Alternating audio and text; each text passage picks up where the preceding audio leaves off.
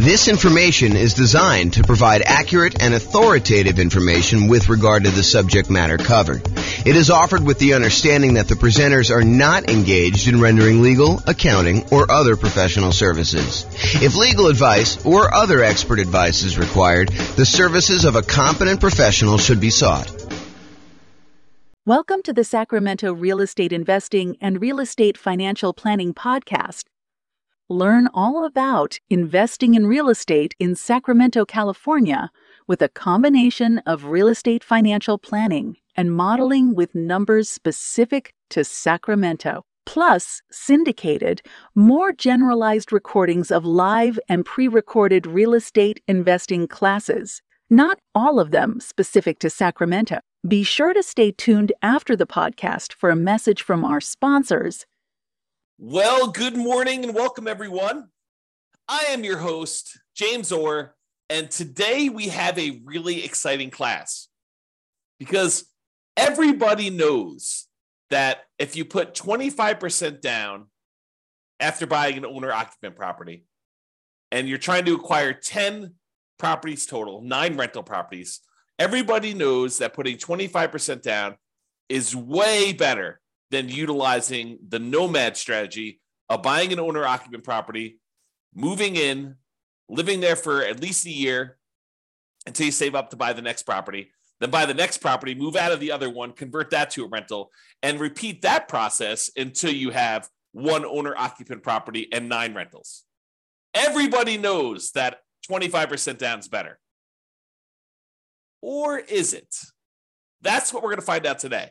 Today we're going to find out, is it better to put 25% down and buy 9 rental properties? Or is it better to do the Nomad strategy and buy 5% down? And in both cases, we're going to buy an owner-occupant property first. When we put 25% down, we're going to buy the owner-occupant property and we are going to live there forever. We're going to put 5% down, we're going to move into a property, you're going to live there forever, and then we're going to start saving up for 25% down and buying as many 25% down properties as we can, maximum of 9. Or we're going to do this Nomad strategy, save up 5%, move in there, live there, and then once we save up our next 5%, we're going to buy the next 5% down property and do this. You would think to yourself that, hey, I only need to save up 5% to buy the other ones. I'll acquire those rental properties quicker, and that will be better. But with the 25% down one, it may take you longer to save up your down payment, but when you buy the property, presumably the economics are a little bit better because you put more down, so your cash flow is going to be better. And if your cash flow is better, that's going to help you save for the next property. And when you're putting 5% down in some markets, you're going to have some negative cash flow. You're going to have some deferred down payment because you didn't put enough down in those markets to have positive cash flow. So by having negative cash flow, it's actually slowing down how quickly you can save for the next property. There's some really interesting market dynamics going on as to which one of these is going to be better. And that's what we're going to find out today. We modeled this in over 300 U.S. cities. I basically took the median price, what you could get for rent on that property, what the taxes, what the insurance would be, what the appreciation rate would be, what the rent appreciation rate would be, what somebody might be earning in that particular marketplace. And I said, let's go ahead and model this head-to-head strategy of, should I put 25% down or should I do this Nomad strategy? Of course, after you bought that owner-occupant property with the 25% down. And now we're going to be able to see in each market which one's better. And I will aggregate it all for you, but you're welcome to go drill down and look at your specific city to see if this would be better in your city or not. So to clarify, in both scenarios, we're buying that owner-occupant property first. We're putting 5% down, we're going to buy an owner-occupant property. Part of the Nomad strategy, that's normal. We're buying these 5% down owner-occupant properties repeatedly. We're buying those, moving in, living there for a year, and then converting to a rental. That's a little different than when you do the 25% down because we're saving up buying that owner-occupant property first. We're putting 5% down. Yes, we've got private mortgage insurance because when you don't put at least 20% down, the lender's like, hey, look, I want you to buy this third-party insurance policy in order to protect me in case you default. So yeah, we put 5% down, we've got PMI. And that is true whether you're doing the Nomad strategy or you're putting, the 5% down to buy the owner-occupant when you're eventually going to do the 25% down payments. When you do 25% down, you do not have PMI. When you're buying the property and you're putting a full 25% down, that's more than 20%. And so the lender's like, I don't need PMI for that. But anytime you buy with 5% down, you will have PMI. Okay, so in both scenarios, we're buying that owner-occupant property first. In the baseline Nomad strategy, we're saving up until you could buy a 5% down owner-occupant property, living there for at least a year, and until they've saved up to buy the next property. We're repeating this until they have 10 properties total, 9 rentals, and 1 to live in. In some cases, they don't get to the full 10. They end up either running out of time or they become financially independent before that, and then they may no longer qualify to buy ones. Now realize, this is a really big, important difference. So like if you started zoning out a little bit, thinking about your own situation, which I do all the time, but if you're zoning out thinking about your situation, this is important for you to understand. When you do the Nomad strategy, the last property you purchase is the most expensive property you purchase and the last one to be paid off, and it's the one you're living in. You're living in that last property because you buy a property, you move in, you live there. Then once you've saved enough, you move into the next property, you convert the previous one to a rental. But you're moving in, you're always moving into that most expensive last property that you purchased. And that one happens to be the last one that gets paid off because we're not aggressively paying certain properties off in advance. We're letting them just get paid off naturally. So the last one you buy when you're getting 30-year mortgages is the last one to get paid off. This is important. Why? Because when you're putting 25% down, when you're doing the 25% down strategy, the first property you buy is the one you live in forever. And that one gets paid off in almost all cases about 30 years from when you start. That's not true with doing the Nomad one. The one you live in doesn't get paid off until it's the last property you buy and then 30 years later. Why is this important? It's important because when we calculate if somebody is financially independent or not, if they have their owner-occupant property paid off, it means they don't need to cover that as an expense in order to be financially independent. It lowers the bar of what achieving financial independence is. If you needed $10,000 a month in order to be financially independent, and part of that included a $2,000 a month mortgage payment on a property you were living in, when you pay off the property that you were living in and you no longer have that mortgage payment, of course, you've got taxes and insurance and maintenance and all that other stuff, but the actual mortgage payment that you had to pay when you were living there, you no longer need to have that to cover in order to be financially independent. So instead of you needing $10,000 a month, if $2,000 a month of it was your mortgage payment, now once you paid off your mortgage, you really only need $8,000 a month to be financially independent. And our software in our modeling does take that into account. So this difference between which property you're living in and when you bought it and when it gets paid off might just come into play. It might just be really important here, which you will probably see. I'll give you a hint. Because with the baseline Nomad one, it's the last one you buy. When you do the 25% down one where you buy the owner-occupant 5% down one first, it's the first one you buy. And that does get paid off about 30 years after you start. Very close to 30 years as soon as you start. Okay? All right, so for baseline Nomad, they buy the next property when they've saved enough for down payment, plus closing costs, plus 6 months of reserves for their personal expenses, and 6 months of reserves for all the properties that they own, including the one they're about to buy. And they must also qualify for the loan based on a 45% debt-to-income ratio. Okay, so we are taking all that into account. So if you're buying properties and you're highly leveraged and they've got negative cash flow, that can slow you down if that's hurting your debt-to-income ratio. Whereas if you're buying 25% down properties and that is helping your debt-to-income ratio because it's got positive cash flow and it's pulling your debt-to-income ratio down, it's making it lower, which is better, then that helps you. So by buying the Nomad strategy, but Nomad properties in some markets where that has negative cash flow, it could limit when you buy your next property. Whereas when you put 25% down, that probably limits you less. In some cases, it actually helps you. It depends on the market and how good cash flow is in that market, how good the ratio, the economics of the property are, the ratio of the price to rent is, or the rent to price, depending on how you want to look at it, how you measure that. Okay? All right, so that's the Nomad one. For the 25% down one, they save up until they buy a 5% down owner-occupant property to live in, and they live in this property forever. That's the first property they buy. Then after that, they start saving up until they could buy a rental property with 25% down, plus closing costs, plus 6 months of reserves for all their personal expenses, and 6 months of reserves for all their other properties. And they can qualify for that loan based on the 45% debt to income ratio. And they repeat that until they buy up to 9 rentals with 25% down each. Okay. If you want to see like the charts I'm about to show you and you want to drill down and mouse over them and do all that other stuff, you can go to the URL on the screen here. I'll put it in the show notes as well. Okay. But if you want to go and see that, you can go look at that. All right. So we talked a little bit about this idea of being financially independent. So what makes somebody financially independent when we're doing our modeling? Well, the income from their investments need to exceed their personal expenses. That's the simple version. But what counts toward the income from their investments? Well, any net positive cash flow from rental properties counts.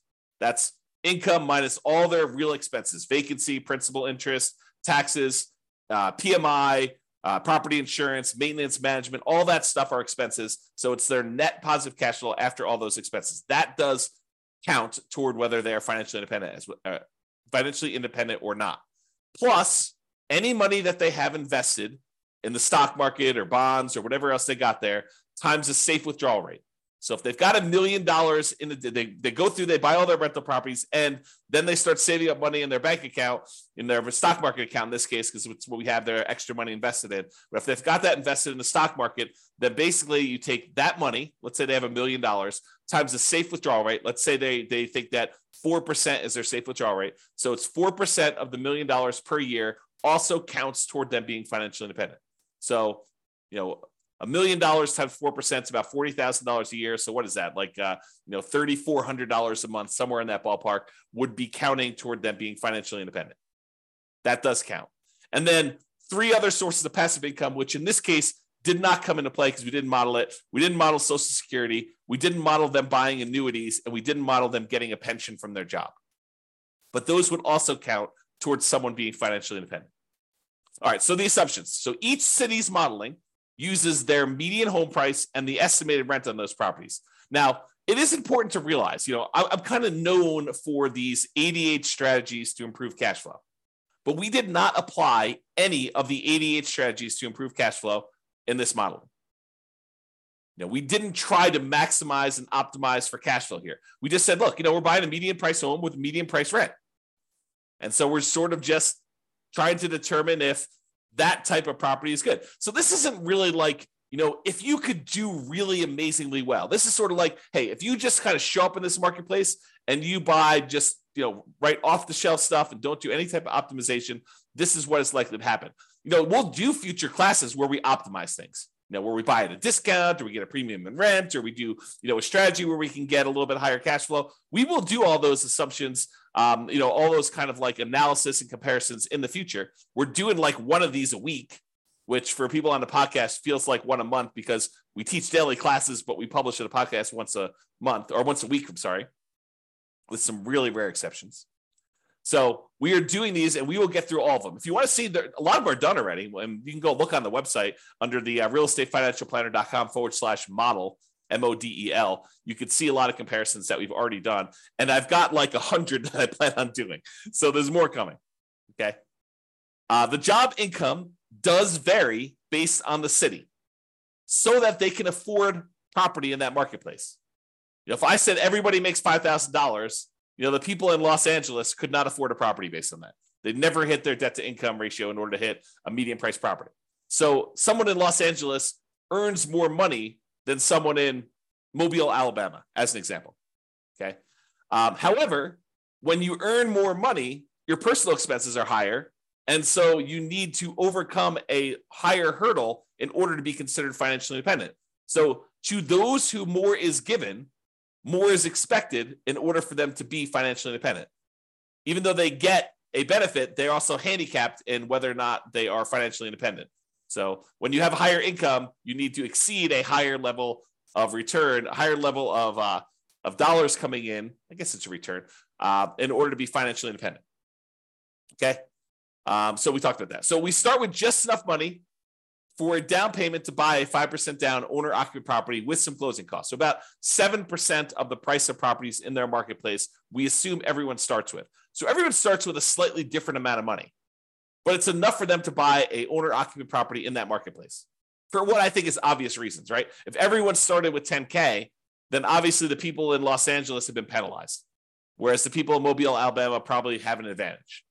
So what we did is we standardized that by making it so that everybody has 7% of what the property value in their marketplace is when we start. They're buying those owner-occupant properties with 5% down, and with Nomad, they keep moving out of it into the next owner-occupant. Now, interest rates. So when they're buying their owner-occupant properties, whether it's the first one for the 25% down group or the Nomad people where they're buying them over and over again, we assume that the interest rate, the mortgage interest rate that they can get right now is 6.5% with 5% down. And that does have, in addition to that 6.5%, it does have private mortgage insurance, as we discussed. When they're buying their rental properties, their interest rate is 6.75. And in fact, I have a typo in here, so I'm going to correct that. So let's correct this now. When buying rentals, it is 6.75 or 25% down. All right, so continuing on. 7% per year of the stock market rate of return. That's what they're earning on money they have sitting in their bank account, waiting for investment somewhere else. And we did model this out for 100 years. And if you want to see any of my other assumptions, which there's a lot of assumptions here, go see realestatefinancialplanner.com/model, and you can see exactly what I used for this modeling. All right, so let's jump to it. So in terms of speed to financial independence, how quickly they achieve financial independence, which one is faster? Which one gets to financial independence faster? Doing the baseline Nomad strategy or putting this, buying this owner-occupant property and then buying 25% down? Well, in 230 of the 304 cities that we modeled this in, so 230, that's a little bit more than 70%. 70% would be about 210. So, 70 something percent, maybe closer to 75%. So about 75% of the cities, it was faster. They achieved financial independence faster by putting 25% down to buy their rentals. What? 75% of the time, about 75% of the time, 230 cities, that it was faster for them to be financially independent by buying that owner-occupant property and then putting 25% down, taking all that extra time in order to save up to buy rental properties. That ends up being faster? Yep, it does. However, 66 cities, about 20% of the time, it's faster to do Nomad. That's crazy. How do you know which one to do? Got to look at your city. Got to do the modeling. Got to look at the math. And I did it all for you. So it's not like you need to do it. You just need to go look. Pick your city, go drill down and say, is this better to do Nomad in my market? Is it better to do 25% down? And then look at your situation and understand the pros and cons and what's actually happening and why it was better. And maybe there's an exception. Maybe if you're, optimizing for your cash flow, maybe it is a little bit better. Maybe if you decide to pay off your properties early, it's faster. Right? You got to go look and see that. That's why we're doing all this analysis. That's why it's fun. Okay. In 8 cities, it didn't make a difference. They achieved financial independence in exactly the same month, whether they put 25% down or they did Nomad. In 8 cities, it doesn't matter. Okay. So that's what was going on with there. So you can see, though, the breakdown of when this happens. The gray area is your 25% down. The red in the background is your baseline Nomad. And one of the interesting things, remember I made that really big point out of, when you do the 5% down and then you buy 25% down rentals, the property that you're living in as an owner occupant is the first property you buy. So that property gets paid off after about 30 years. Well, what do you think is going on with this big line right here? There's a whole bunch of cases where what made the difference between you being financially independent or not was you paying off that owner occupant property that you lived in. It just occurred naturally. Eventually, you no longer have a mortgage on the owner-occupant property you were living in. And when you do that, your threshold, the bar, comes down for what it takes for you to be financially independent. So we see this huge spike when those mortgages get paid off. So that's what's going on. Eventually, someone ends up, having all these mortgages paid off, and that makes a huge difference for the 25% down group. you'll notice that doesn't show up for the Nomad group because they're constantly moving into another property. And so the last property they buy is the one they need to wait to get paid off when you do the Nomad property, when you do the Nomad strategy. Okay. So another way of thinking about this is buying that owner-occupant property and letting it get paid off makes a huge difference in when you are financially independent, which we will cover in a future class. We will do just a straight up comparison of 25% down where you buy an owner-occupant and 25% down where you don't buy an owner-occupant, and maybe 20% down where you buy an owner-occupant and 25% down, or 20% down where you do, 20% down where you do and don't buy an owner-occupant. And maybe we'll even do some other comparisons, some other interesting comparisons where you do that. So my wife and my puppy have just walked past my backyard. Like we've got a gate and open space and stuff. And they just walked by and I saw them. That was very, very snuggly. Okay. So that's what's going on here. So you can look at it and see just how big of a difference this makes in some cases. The green dots show where 25% down was better by this number of months. The further away we are from this zero line, the better it was. So this, for example, this extreme dot here is about 125 months better, about 10 years faster for them to achieve financial independence. That's the extreme, right? There's a bunch, though, in the kind of 5-year point where it's about 5 years faster for them to be putting 25% down than doing the Nomad strategy. And some of the Nomad ones where, Nomad is faster than putting 25% down, some of those are, 3 years, definitely 2 years is a big group here where it's 2 years faster for them to have done Nomad. And is it skewed where, is it better to do this strategy when you have higher priced houses? In my opinion, there seems to be a preference for when you put 25% down, that tends to be a better strategy with more expensive properties, right? This axis right here shows you how expensive the properties are. These are inexpensive properties over here. These are the more expensive properties over here. And you can see that it tends to be more green, better with 25% down when we get up into the more expensive properties.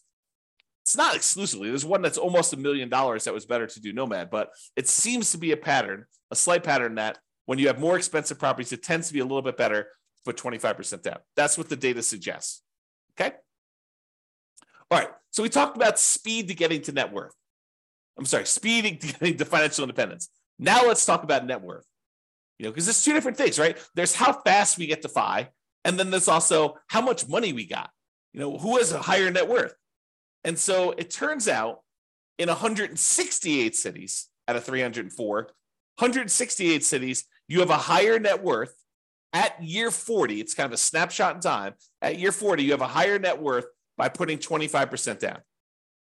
168 cities, which I think that's, 180 cities would be about 60%, right? So it's a little bit less than 60%. So probably in like the 55% range, you would have a higher net worth if you put 25% down.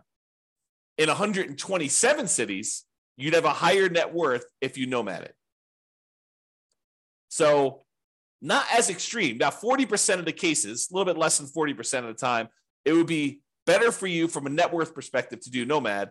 In about 55% of the cases, it would be better for you to do 25% down. So that's a little closer. In 9% of the cities, or 9%, no, in 9 cities, that's about, 3%, it didn't make a difference. They had the same net worth at year 40. All right, so you can see the difference and how big the differences are. There are some big differences. There are some cases where it's, $5 million difference at year 40 in net worth. So you got to go look at your city and see. All right, now we kind of summed up some of this data here. And we showed that on average, okay, I've got average and median here. On average, it is 25.3 months faster for you to be financially independent by putting 25% down, by buying an owner-occupant property, then saving up and doing 25% down to buy your rental properties. About a little bit more than 2 years faster on average. On median is when we take all the numbers, we stack them up from the lowest to the highest, and we look at the middlemost number. There happens to be 2. We take the average of the 2 middle ones. But we look at the middlemost number, and on median, it is 73 months faster for you to put 25% down. So what is that? That's like 6 years? 6 years faster. 6 years of, if you happen to have a job that you really hate, that you didn't need to work because you were financially independent faster. What if I could save, this is like, sounds like the sleazy late night infomercial TV thing, right? Right. What if I could save you 6 years of working at that job that you hate just by changing the way that you acquire rental properties? That sounds so bad. It sounds so sleazy, right? What if I could save you 6 years? Yeah, that's really what it is, right? I mean, that's what we're talking about. If you do this 25% down, then you've, on median, half the time it's better than that. Half the time it's worse than that. That's what median is. It's better for you to put 25% down. 6 years. That's a big difference. I mean, even on average, it's 2 years. I mean, think about it. 2 years of not having to go into a job that you hate. Now, if you love the job, you can keep working. Do whatever you want to do, right? Now, difference in net worth. So on average, the difference is about $235,000. Not that big of a difference. On median, it's about $377,000. Okay. And on average, it's slightly better in terms of Nomad. On median, it's slightly better in terms of 25% down. So go figure. There are some really extreme cases with Nomad where it's much higher, and there are some cases where Nomad where it's not as good. Okay. Now, as far as risk goes, the risk, I think, varies a little bit, right? Because when you put 25% down, you end up having slightly lower risk with all the things associated with debt. You know, like your debt to income ratio tends to be a little bit better in general. Like you would think, right? Because you're putting more down. So your debt to income should be a little bit better. So let's take a look. Debt to income. Yeah, debt to income is a little bit better on average for 25% down and a little bit better on median. I mean, but are we talking about like these monstrous differences? No, it's 19.6 versus 18%. I'm sorry, 19.6 versus 18 for the difference between median and average. It's 30% debt to income average for baseline Nomad versus 19.6. So not insignificant, not horribly bad. What about debt to net worth? Well, same thing. Whenever we're talking about debt, you're probably going to see that 25% down is better because you have less debt. You're putting more down in general. And your debt to your account balance, your liquidity. Well, when you have more money because you didn't put enough down, you didn't put more down for the 5% down Nomad, you tend to have a little bit more liquidity. So the amount of debt you have compared to your bank balance, a little bit better for Nomad. Then months of reserves, we looked at that, and then rent resiliency, we'll cover those another thing. But the like risk measures are split. It's not universally better one way or another. Okay. In some ways, it's better to do Nomad. In some ways, it's better to do 25% down. All right. So remember, we've been talking about the median property and sort of like the associated rent that goes along with this. You could apply those 88 strategies to improve cash flow and improve on these. So you shouldn't think, this is exactly how I will do. I mean, it'll never be exactly how you will do because there's no way that things will fall into place and be exactly the same. I just watched this documentary on Infinity. And they were talking about how, there's an infinite number, if imagine, hypothetically, theoretically, there was an infinite number of universes where an infinite number of us existed. In that case, with an infinite number of us, you could possibly achieve this exact simulation, this exact model. But in this universe, not likely. The chance of property prices going up exactly 3% and interest rates remaining exactly at 6.5 or 6.75, depending on which one you're buying, for the entire 100 years that you were doing this, and you managed to get that, and taxes and insurance went up by that exact number every time. I mean, the chance of all that happening is like zero. Okay. So we're basically using this median price property, what rent might be on those. You should be able to choose and do better, right? And we do some modeling where we do those improvements. You can see the impact. Go look at the realestatefinancialplanner.com/model, or we'll do future classes where we compare those different things. But realize that I am not an expert at 300 markets. So if you are an expert at your local market, if you go to realestatefinancialplanner.com/model and you see my assumptions, you're like, James, your assumptions for my market are not exactly right. I mean, normally we'd be buying properties that are 10% less in price, or, getting a little bit better rent to price ratio than what you're talking about here. Yeah. Let me know, reach out via email. I will go update those. I'll rerun it and it will update all these charts. It won't update them in the video, but it will update them on the website so you could see the most up-to-date versions. And that may change things for some folks, right? Not every market, but in some markets it could change things. So reach out. And I'm not trying to show the best case, right? I'm not trying to show the property that only you could buy once every 7 years because it's so good that they only show up once every 7 years. I want to do what the average Joe real estate investor, and Joe could be male or female, shows up in a marketplace and does. What could they very likely achieve by just showing up there that any real estate investor in that market could expect to achieve? And I have a typo. So I will do that. Could expect to achieve. Okay. So in conclusion, in our current market conditions, current price, current interest rates, current rents, in about 300 plus US markets, using what I consider to be less than ideal median price rent properties, putting 25% down is a faster path to financial independence in about 230 of 304 cities, or about 76% of the cities. For net worth, 25% down still wins, but it's only in 168 cities of 304. The market does matter, though. You would not be able to improve your time to financial independence in every market by doing this. You got to look at your market, your specific situation, how much you make, how much you're saving, what type of properties you're buying. Like, all that stuff can really have an impact, especially when it's close. It's best if you look closer at your specific market and apply as many of the 88 cash flow improving strategies as practically possible to improve on your own implementation of this. You can go check out realestatefinancialplanner.com/model for more information.